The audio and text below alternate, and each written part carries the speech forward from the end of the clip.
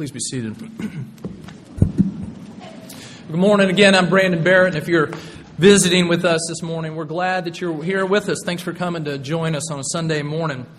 We're in the middle of a series on the book of Philippians. So if you'd like to turn there, and if you have one of the Pew Bibles, you'll find that on page 981. We'll be in Philippians chapter 2 this morning. So we continue our series talking about growing up and growing close as we listen to the book of Philippians, God speaking to them and God speaking to us, talking about growing up in vibrant faith in relationship with Christ and doing that together as we grow up together as a community of God's people. We're going to be reading this morning chapter 2, verses 19 through 30. Let me pray for us and then we'll read. Let's pray. Father, we come to you right now and to your word, and we pray that you would speak to us.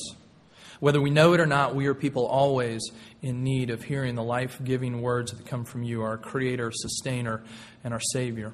So we pray that you would bring that to us now by the power of your Spirit. Speak to us. We ask this in the name of Jesus. Amen. Philippians 2, verses 19 through 30. I hope in the Lord Jesus to send Timothy to you soon, so that I may be cheered by news of you. For I have no one like him who will be genuinely concerned for your welfare. They all seek their own interests, not those of Jesus Christ. But you know Timothy's proven worth, how as a son with a father he has served with me in the gospel.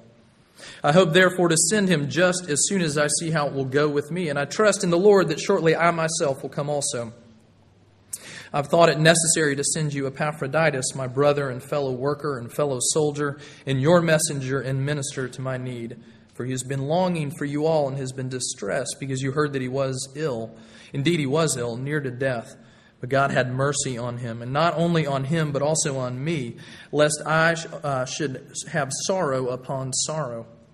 I'm the more eager to send him, therefore, that you may rejoice at seeing him again, and that I may be less anxious. So receive him in the Lord with all joy and honor such men. For he nearly died for the work of Christ, risking his life to complete what was lacking in your service to me. This is the word of the Lord, and it's given for our good and for his glory. Now, if you've been here for the series on Philippians or familiar with the book, you could even glance back and glance forward. You know, this passage just feels really different than the other things we've been talking about. I mean, you know, he's just come through a passage talking about the unbelievable humility of Christ, taking on flesh, the incarnation, to come and dwell among us, to die and to rise again. And he talked in the passage we looked at last week about living out these beautiful and radiant lives as we shine as lights in the world as we follow Christ. And then in chapter 3, which we're going to get to next week, he's going to talk about the absolute foundation of our salvation in Christ being only in what Christ has done for us, not at all in our own effort. So all these glorious truths and amazing teaching. And then in the middle of this, he's like, oh yeah, let me tell you some of my travel plans, right?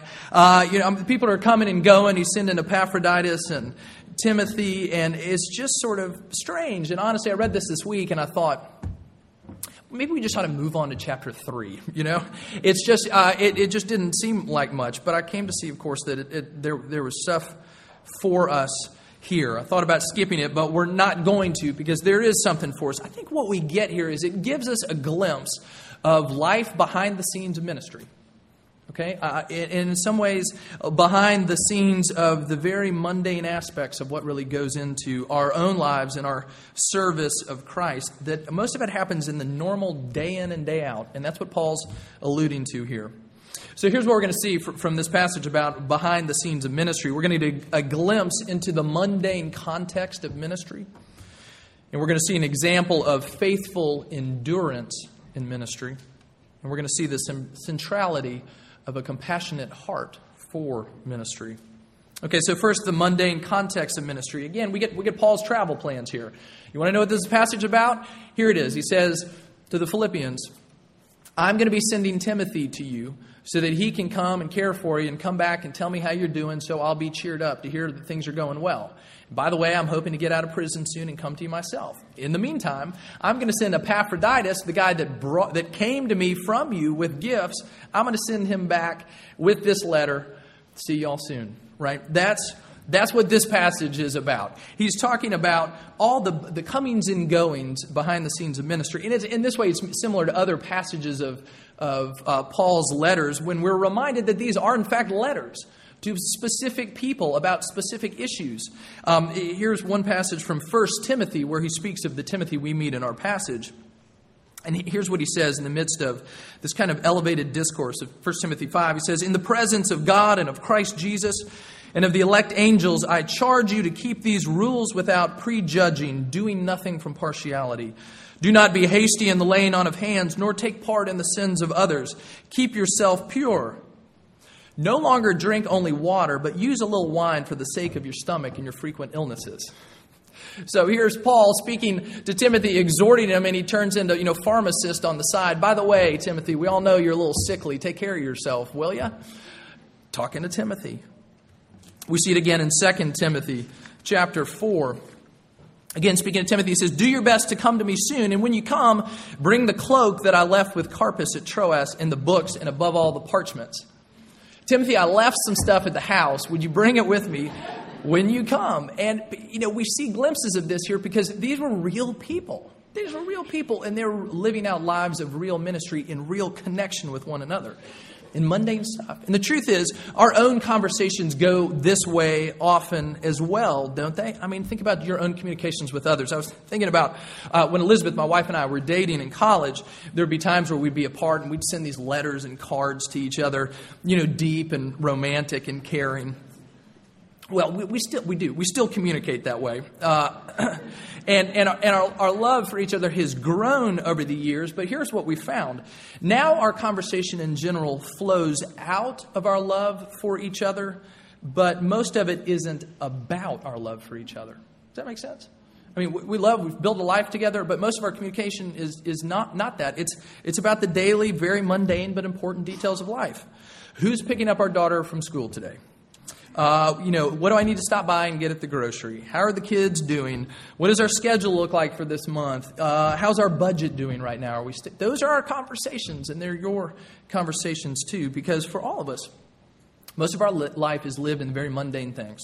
Paul Tripp, a counselor and pastor, said in a marriage class that many of us took this summer, he said, for most of us, really, honestly, there are only 4 or 5 big moments in your entire life, right? If you get married, that's a big moment. Birth of a child, maybe graduation for you, but maybe a moment of and a period of a really significant illness. But there aren't many of those in life. Life is made up of the 10,000 little moments, just the really mundane stuff. And the truth is, if God doesn't care intimately about those moments, then He doesn't care about most of our life, because that's where we live, right? But He does.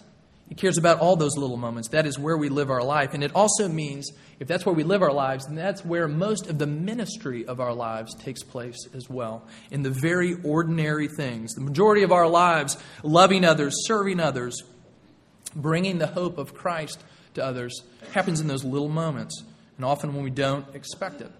And that means that much of living a life of faithful service to Christ happens in the ordinary stuff, because spiritual life is lived on the ground and not on the mountaintop most of the time. That's where we are. Many of us in the church are reading a book on prayer right now by Paul Miller. It's called A Praying Life. And in that book, he tells a story about a time when their family car died. And so they had to replace it.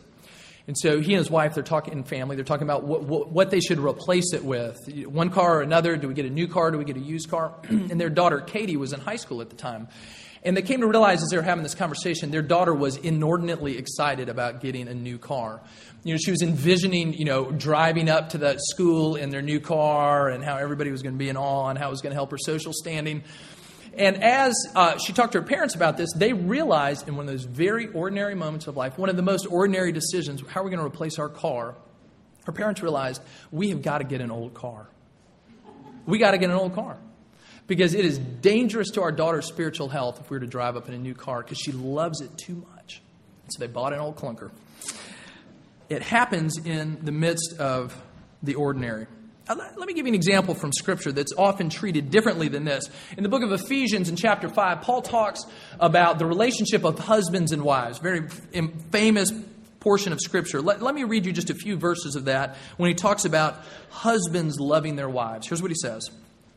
Husbands, love your wives as Christ loved the church and gave himself up for her, that he might sanctify her, having cleansed her by the washing of water with the word, so that he might present the church to himself in splendor, without spot or wrinkle or any such thing, that she might be holy and without blemish. This incredibly high picture of what marriage pictures, Christ's sacrifice for the church. He says, husbands, you're to live this kind of life for your wives. You're to lay your life down for them. Now, it's very easy as a husband to read this and think, when that situation comes along, I'm going to do it. When I need to lay down my life for my wife. You never know when you might be in a crowd of people. Somebody might pull out a gun and start shooting. I am going to take the bullet for my wife. Or even better, I'm going to overcome the assailant. End up on the front page of the paper too. I am willing to lay down my life for my wife. Now, my wife and other wives in this room might be comforted somewhat to know that's what's going to happen when somebody pulls out a gun in a crowd of people. It can happen. But the more significant question is for us as husbands, for example, what's it going to be like to lay down your life in all the real moments of your life? All the really mundane things. All the ways in which your spouse needs to be cared for and helped. The way there needs to be compassion and thoughtfulness. Are you going to lay your life down in that way? And that's what Paul is getting at. That our life is lived in the ordinary. And that's where real ministry most often happens. Our kids, we've got a big old Foot Locker full of dress-up clothes. And so we got kids dressing up as superheroes, princesses, cowboys, ballerinas. My own favorite as a child was Superman. And true confessions, I had Superman underwear. So wherever you went, though the world didn't know, you could actually be Superman, right? Just in disguise. And maybe some of you think of yourself that way too. But the truth is, again, for all of us, we live Clark Kent lives most of the time, don't we? It's the normal stuff. I've been using the word mundane that we tend to treat as a bad word. It's a good word. It comes from the Latin and the etymology of it. It points to things that are of the earth, of the world.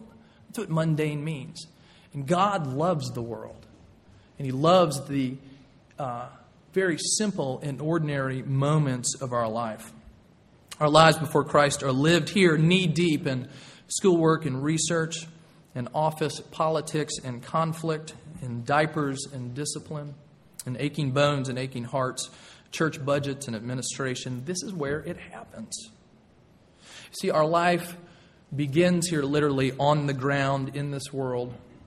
But ultimately our life ends here as well. Really ends here. If you were to go and read at the end of the Bible, the way this story ends, it is not with us being taken up in a cloud and disappearing into an ethereal heaven forever. Instead, the Bible ends with heaven coming to earth, with God coming here to dwell with us.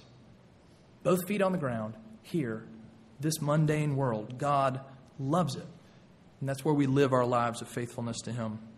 So we see kind of the mundane aspects or context of ministry here.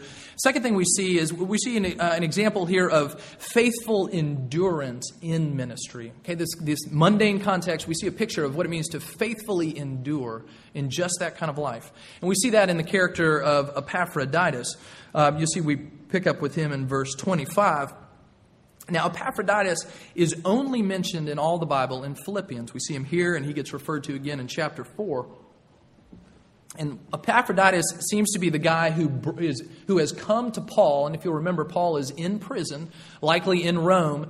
And when you were in prison in the Roman Empire, they didn't feed you 3 square meals every day. All your physical needs had to be met by family and friends who would bring food to you, who would bring the things that you need. Paul desperately needed very practical service and aid. And Philippi was a church that he was intimately connected with, had a very strong relationship with, a church he had planted himself. And they sent to Paul, this guy Epaphroditus, with gifts to care for him and take care of him in prison. Not very glamorous, but incredibly needed and incredibly appreciated by Paul. And you'll see in here that Epaphroditus was sick, and Paul refers to the fact that the Philippians knew that he was sick. We don't quite know the order of events. One commentator suggests maybe the scenario went like this. Epaphroditus comes from Philippi to Rome with a couple other folks from the church to bring these gifts to Paul. And maybe it was on the road to Rome that he first took ill. And instead of turning around and coming home, he keeps on going. And he sends one of the guys back to tell the church that they can be praying. Epaphroditus is really sick. Paul says, you knew that he was sick. And he goes on and says, he was really sick. In fact, he almost died. He risked his life and almost lost it for the sake of the gospel. The gospel defined how? Well, here. Very simple service to Paul, yet so very necessary for him. Paul held him in high regard. Here's how he describes him in verse 25. He calls Epaphroditus my brother, my fellow worker, my fellow soldier. Epaphroditus, not the rock star, not the one-man show, but a fellow soldier, a fellow worker, his brother, one who was faithful in ministry, who endured even when it cost him greatly. And then you get down to verse 29, and Paul says we are to honor men like this, women like this, people who serve in this way, because he knows that this kind of service is not necessarily what's honored in our world, and it wasn't what was honored in the Roman world. Epaphroditus, as far as we know, wasn't rich and influential. He didn't gain status in his society the way people generally gained honor in the Roman Empire. He didn't win esteem through civic patronage, through military conquest, through being born into the right family. So Paul says you are to honor him because he is showing the fruit of faithful, enduring ministry in the very practical way of extending care to Paul. I was reminded this week of a World War I story. I mean, when you think of World War I, maybe some names come to mind. Archduke Ferdinand of Austria, Woodrow Wilson, the League of Nations. You might not think of Harry Patch, although some of you might know this story. This past summer, in July, Harry Patch died. Harry Patch was a British soldier who had served in World War I. He was one of the last remaining veterans of World War I. He died at the age of 111. And he was an ordinary guy. When he was 15, he dropped out of school to go to trade school to become a plumber. And at 18, he was drafted into the army. He went and served with distinction in Belgium until he was finally injured and had to be taken home to recover. And then after the war, he took up his trade and he was a plumber, and he got married and he had kids, and he outlived 2 sons and 3 wives. And by the end of his life, was incredibly respected, incredibly honored, was given incredible honors by other countries for his service in the war. And when he died, he could have had and was offered a state funeral in all its glory, but he didn't want it. He lived a simple life and wanted to be buried in a simple way. And here was somebody ordinary, faithful in the call of duty. That's what Paul's getting at. Now, back to Superman.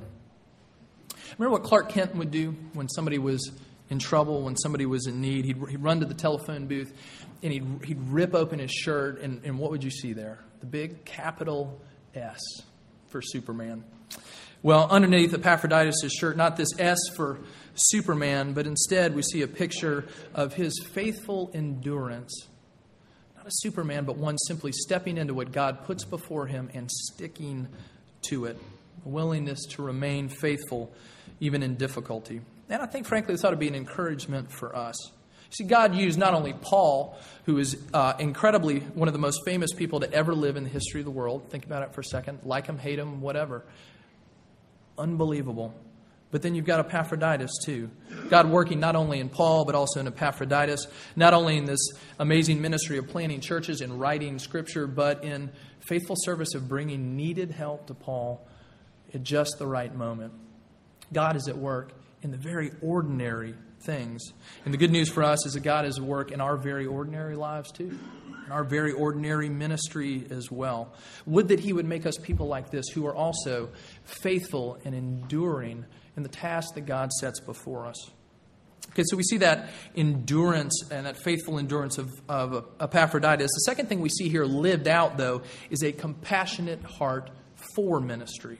And we see that in both Timothy and in Paul. We hear about Timothy in verses 19 through 23. Look at some of the things that Paul says about him. He says, I have nobody like him.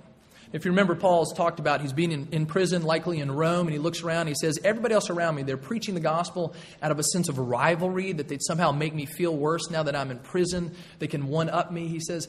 And now he says, look, there's nobody around that I have that I can send except Timothy. I have nobody like him. He says, he will be faithfully concerned for you. Verse 20, I have no one like him who will be genuinely concerned for your welfare. When it comes time to send someone to care for the Philippians, that is who who Paul picks. He wants somebody who's going to care for him. N.T. Wright, a New Testament scholar, says this, isn't it interesting that he doesn't say Timothy is a wonderful teacher, or even Timothy is a very devout and holy man, but Timothy will genuinely care about you. This is the definition Paul seems to be adopting for a good pastor. Someone who is going to care for the people. Now, we know from, if you were to read 1 and 2 Timothy, again, letters addressed to Timothy, we know that he was sound in his doctrinal knowledge. We know that he was trusted in ministry. But the thing that Paul puts his point on for the Philippians is that he will care for you. He will come and love you well. He says that's what you need. Someone who serves with this kind of heart.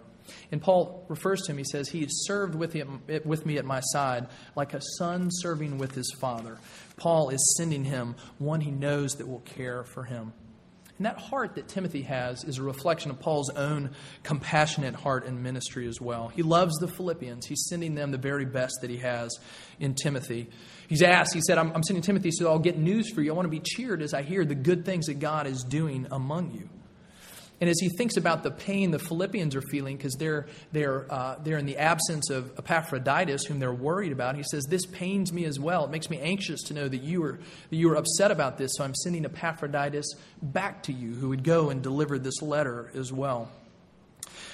He says when Epaphroditus gets sick, we see Paul's care even for his fellow ministers. He says, God spared Epaphroditus, but he spared me as well, sorrow upon sorrow.